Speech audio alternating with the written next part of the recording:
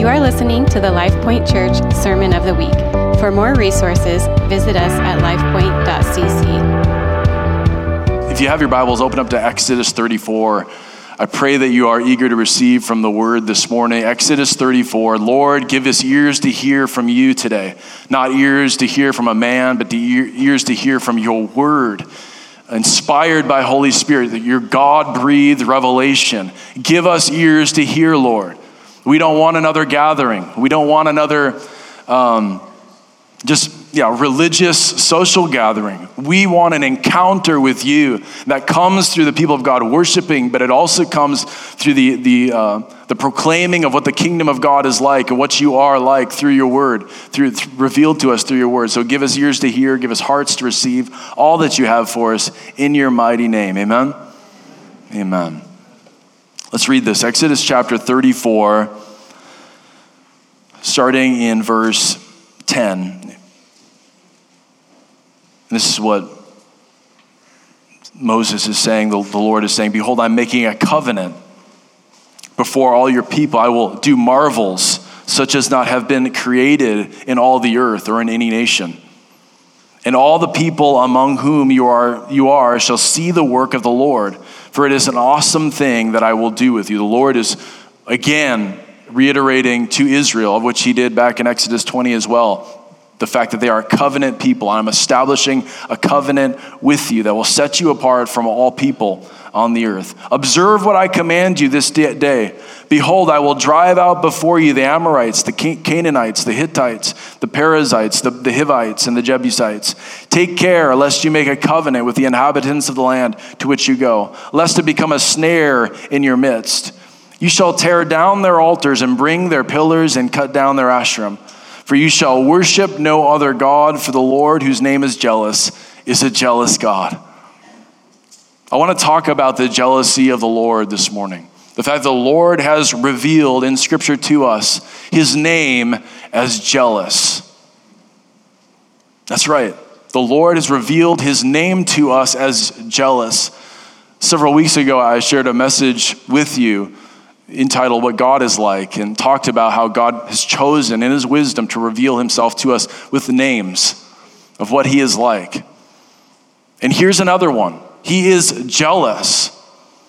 For any of us that have spent time on this earth with jealous people and in ourselves knowing how jealousy often manifests, we are kind of offended by God revealing himself to us as jealous. What is this about?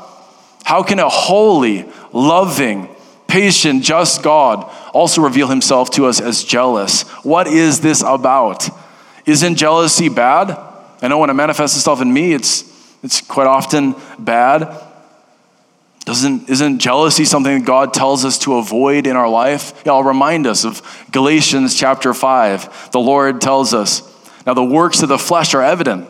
Sexual immorality, impurity, sensuality, idolatry, sorcery, enmity, strife, and jealousy, fits of anger, rivalries, dissensions, divisions, envy, drunkenness, orgies, and things like these. I warn you, as I warned you before, that those who do such things will not inherit the kingdom of God. So jealousy is part of the fruit of the flesh, the expressions of the flesh that the Lord tells us to avoid. So how is it that God is revealing himself to us as jealous? It's obviously not this sort of jealousy. It's not a fruit of the flesh jealousy. So God is not a God of confusion, okay? He's not a God of contradiction. So there must be something different going on here. Human jealousy is this jealousy, wanting what someone else has or wanting someone else in a way that is selfish. Selfishly, we want that in a very self-serving way. Well, that's not God, obviously. God created everything. He created all. Therefore, he has the right to whatever he wants. God's jealousy can't speak in any form to some lack that he has. He is sufficient, all in himself, in need of no one. I think there's another aspect to human jealousy that's quite a bit different. Human jealousy is very insecure. Human jealousy is this rooted oftentimes in some need for affirmation from people, confirmation that we are wanted, that we are loved by other people. You can be confident that God in himself is perfectly secure. Again, in need of no one. So it can't be that God lacks something, and it can't be that God is insecure. So why would God say his name is jealous? What is going on here? Why would God give us this revelation of what he is like, that he is jealous? And what does that then mean for our lives?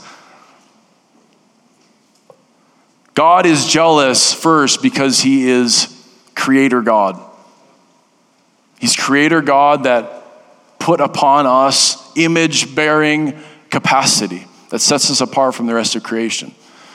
So there is something as creator God in the heart of who he is that sees what he destined us for, what he initiated this whole thing for, this whole story for.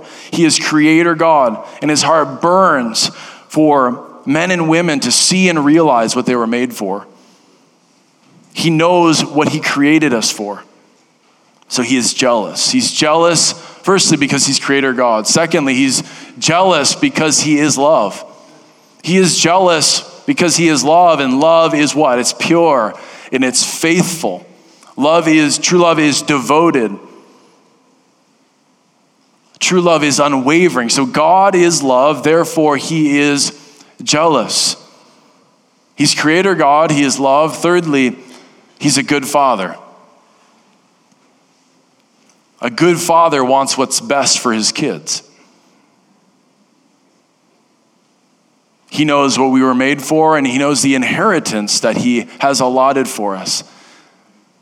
He knows what he's apportioned for us, and his heart burns that his children would walk in that and realize that their eyes would be open to that.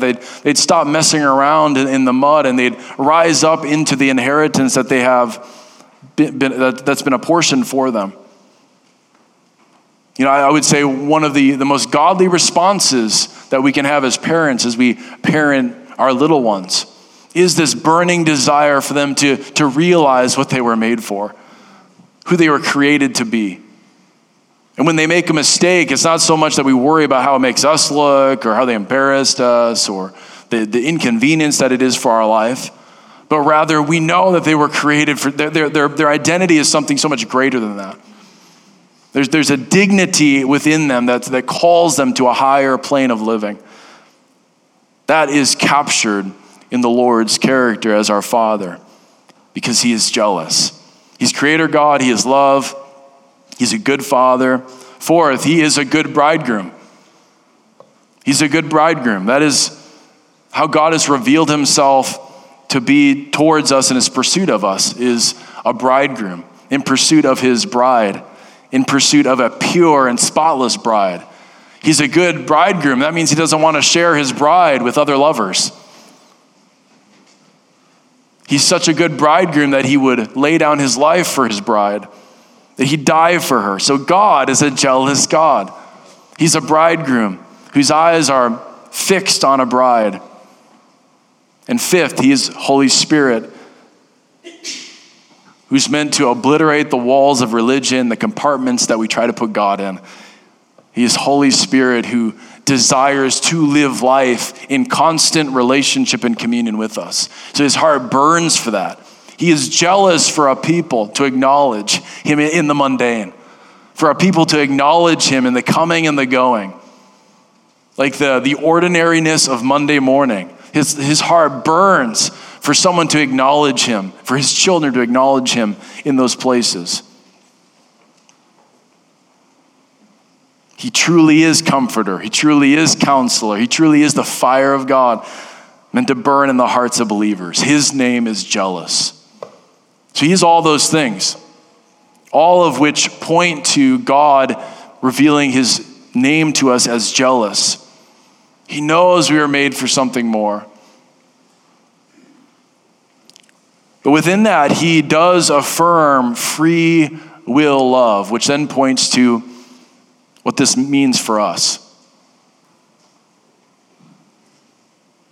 feel like it can be pretty readily understood after what I just shared that as to why his name is jealous, but I want to now share what that means for our life. Because the Lord is one who honors free will love from the very beginning.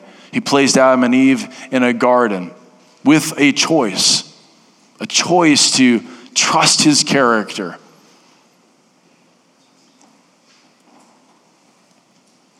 I want to speak this morning about the Lord revealing his heart for us as jealous and what that means for us as a covenant people. The Lord is looking for a covenant people. Pretty much any time the Lord reveals himself to us as jealous, it's in the context of covenant. So I want to just give a few examples. One is in Deuteronomy chapter 4, verse 23.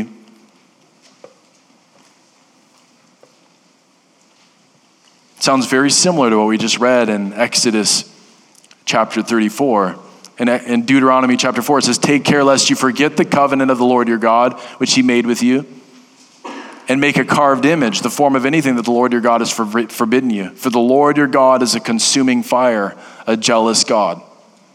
So in Exodus and Deuteronomy, as the Lord is revealing himself to us as jealous, to Israel as jealous, he's revealing himself like that in the context of covenant. Two-way agreement with promises attached to that agreement. So this is not a manipulative ordeal in God's grand design. It's not coercive. His heart as love, as the embodiment of love in the universe, is for free will love, free will volitional love. Another example in the New Testament, 2 Corinthians chapter 11.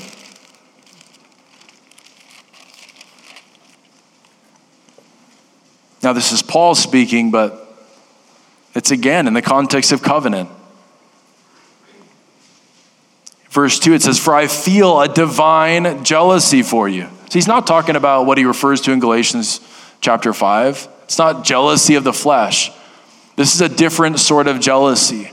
This is a godly jealousy, a divine jealousy for you, since I betrothed you to one husband, to present you as a pure virgin.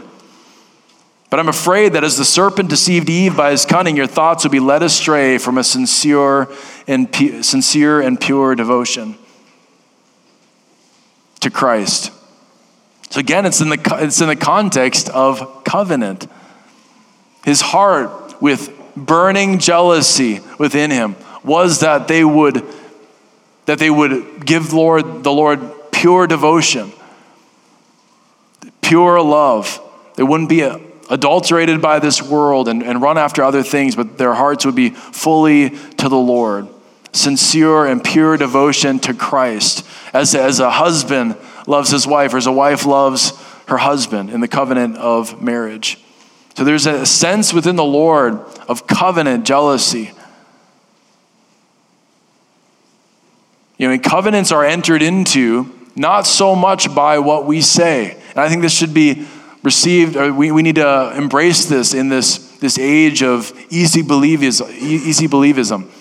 Covenants are entered into not primarily by what we say, by what we do, by our behavior, by our response in faith, in obedience to enter into the covenant.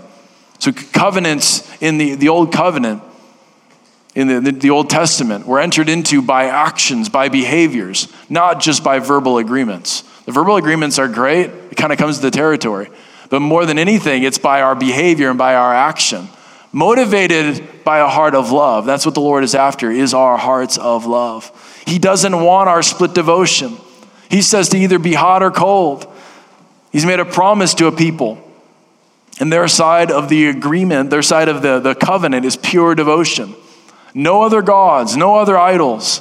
He's jealous for his promises to be unleashed in our lives. It's covenant jealousy. There's so much significance in God revealing himself as a covenant-keeping God because it speaks to his value of our free will love. It's not coerced, it's not manipulated. He's wanting our hearts. I would say that many people in the 21st century, they think that idolatry is a non-issue. Because most of us, we don't have statues or graven images. In the Western world, that's not as much of a commonality, or a common thing. But I believe that idolatry is still prevalent in the Western world, and I would even venture to say in the Western church. John, the Apostle John, ends his letter, his first letter, 1 John. He ends it by saying, "Guard yourselves from idols." He says, "Dear children, guard yourselves from idols." And he wasn't primarily talking about statues, although he could have been. Most scholars believe that he was talking about the idolatry of the heart. Worship is this love or affection or adoration for something or someone.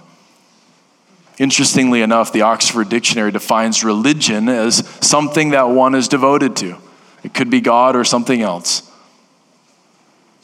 So there is this sense that we end up giving our devotion, we give our love to other things other than the Lord. We fall into this idolatry. For some, it's slowly over time. For others, there's a moment in time where maybe we're hurt, we're tired, we're fed up, we're disappointed, we're discouraged, and we end up just giving ourselves to other lovers, to other loves. All of that is idolatry. So there is this principle in Scripture, and I've shared about this before, but there is this principle in Scripture that says that we begin to look like what we worship. We become like what we worship.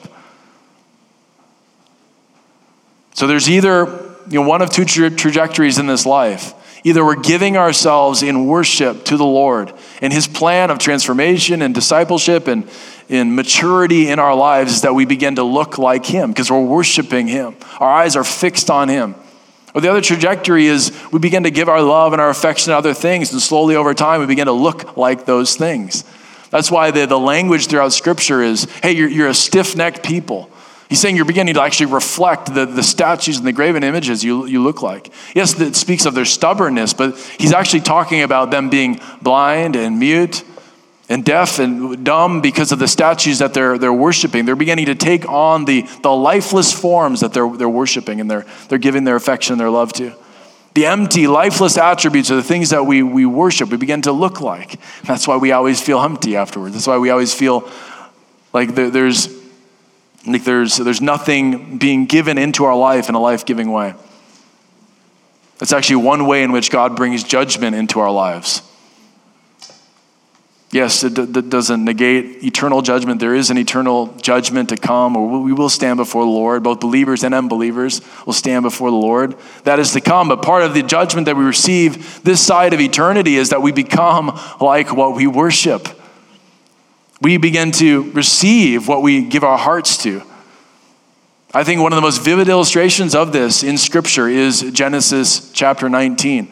As Lot's family is being rescued from Sodom and Gomorrah. There's judgment coming on Sodom and Gomorrah. And Lot's wife, as they're fleeing Sodom and Gomorrah, she looks back, and what happens to her? She turns into a pillar of salt. She turns into salt. She actually takes on the form of the very thing that her heart longed for. Lord said, don't look back. But her heart still longed for those things that she had built in that destitute, wicked city. Her heart longed for those things, and she became like what she worshiped. She looked back. You guys tracking with me? This is why we spend so much time and energy cultivating worship in this house. It's because worship for us is not just about songs that we sing to kick off a service. Worship is the alignment of our hearts, our souls, our mind, our strength, in love and adoration of Jesus. And it takes intentionality and it takes time. It takes time, I'm going to be honest.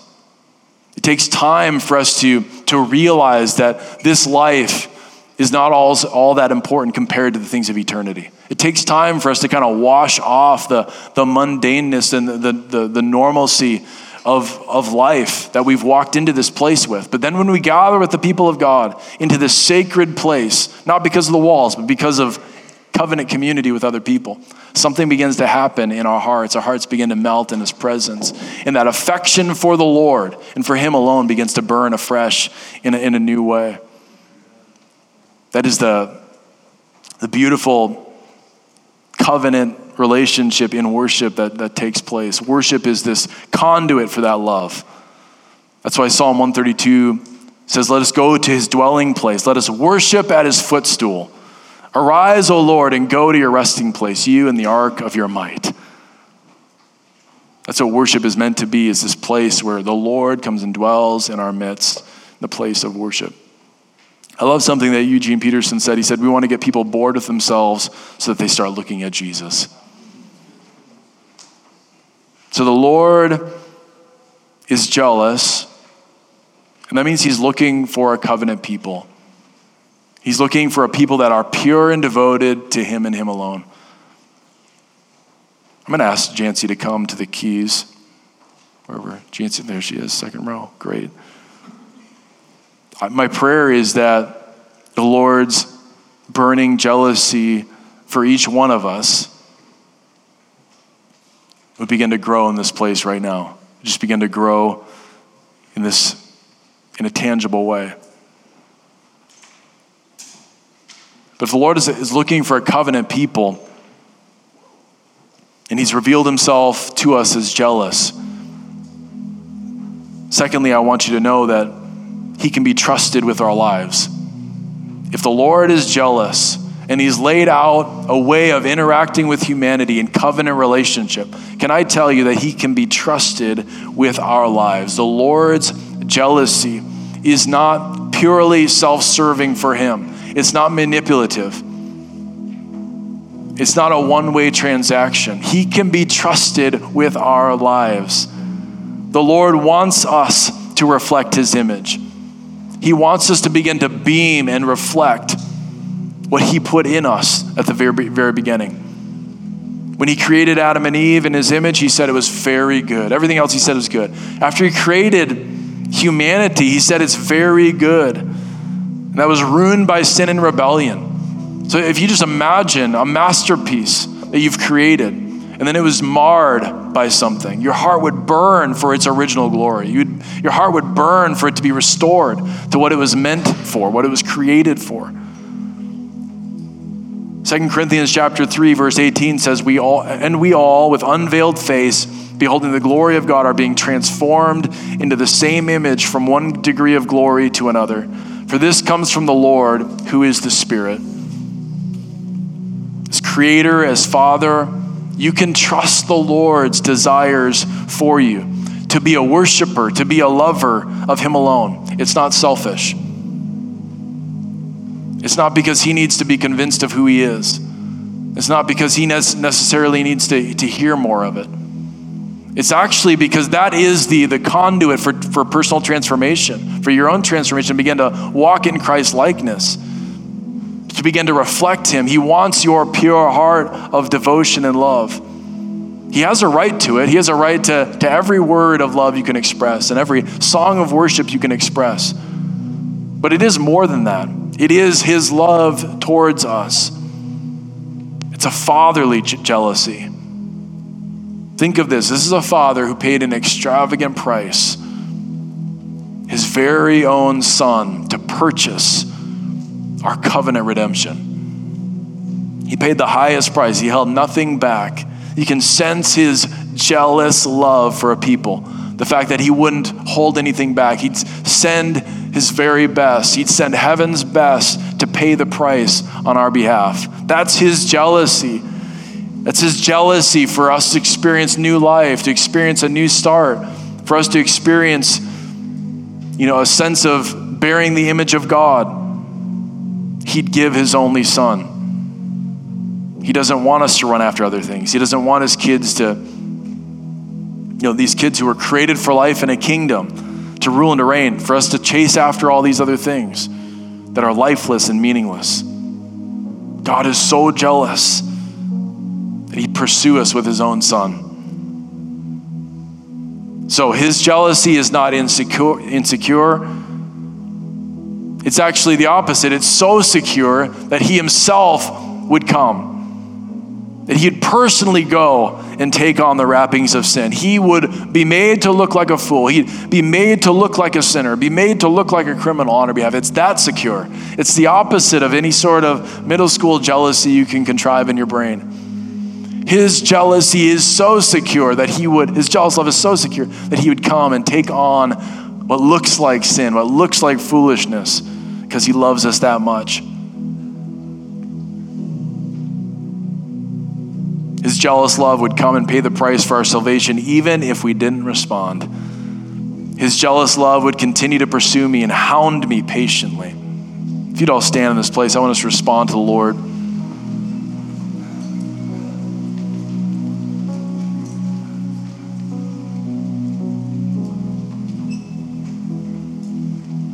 The Lord has revealed himself to us as jealous. His name is jealous. And it's an expression of what we were meant for, what we're destined for, of what we're promised. That does take an acknowledgement on our behalf, to acknowledge that maybe we've chased after other things, that we've given ourselves to other things. And it's his mercy, it's his grace to reveal himself to us with this sort of fiery love. That he's not passive in his love for us. He's compassionate and passionate, zealous and jealous. That's who the Lord is. In Luke 15, the story is told of a son that turns against his father. That's like you and I, turning against him. And his response is this sort of jealous love. He's like, he had something great here. And my son had something great here. And I truly loved him. And I wanted him to rise up into that, into the inheritance that I had for him. But instead, he walked away from it. But his fiery, jealous love just put this inability for him to rest. He stood there and waited for his son to return. And then even when his son was still far off, as he knew he was returning, he ran to him. That is the fiery, jealous love of the Father. I want to read one last passage to you, just as a revelation of the fact that the Lord can be trusted. And his jealous love for you actually proves that to you. No matter whatever your motivation or your rationale is for running after other things, that can all die this morning. It can die in his presence. It can fade away right here, right now. It says this in Luke chapter 12, "Fear not, little flock, for it is your Father's good pleasure to give you the kingdom." This is the Lord's jealousy. He's given you the kingdom and given you access to the kingdom through his very best, through his Son. Through the cross, through the resurrection, we place our faith in him and he gives us the kingdom. That's the jealous love of the Lord. Sell your possessions, give to the needy, provide yourselves with money bags that do not grow old, with money bags or with treasure in heaven that does not fail, where no thief approaches and no moth destroys. For where your treasure is, there your heart will be also. That's the jealous love of the Father saying you can be set free from worry. You can be set free from the anxieties of this world that plague you. You know, everyone else who's trying to hoard things in this life, they're trying to scratch and crawl their way through their existence on this planet. The Lord is giving you freedom this morning. He's given you the opportunity to be set free from that. And it's his jealous love that sets us free. His jealous love that says there's a better way. You don't have to worry about those things anymore. You can be set free. There's a powerful psalm, Psalm 86. If you'd close your eyes, this is the psalm I want to pray over you. Psalm 86. It says, "Lord, give me an undivided heart that I may fear your name." It's that undivided heart that the Lord is after in this covenant relationship that sets us free from the anxieties of this world, where he is your sufficiency. He is more than enough. He provides for you. He doesn't leave you lacking. That's his jealous love this morning. This has been the LifePoint Church Sermon of the Week. For more resources, visit us at lifepoint.cc.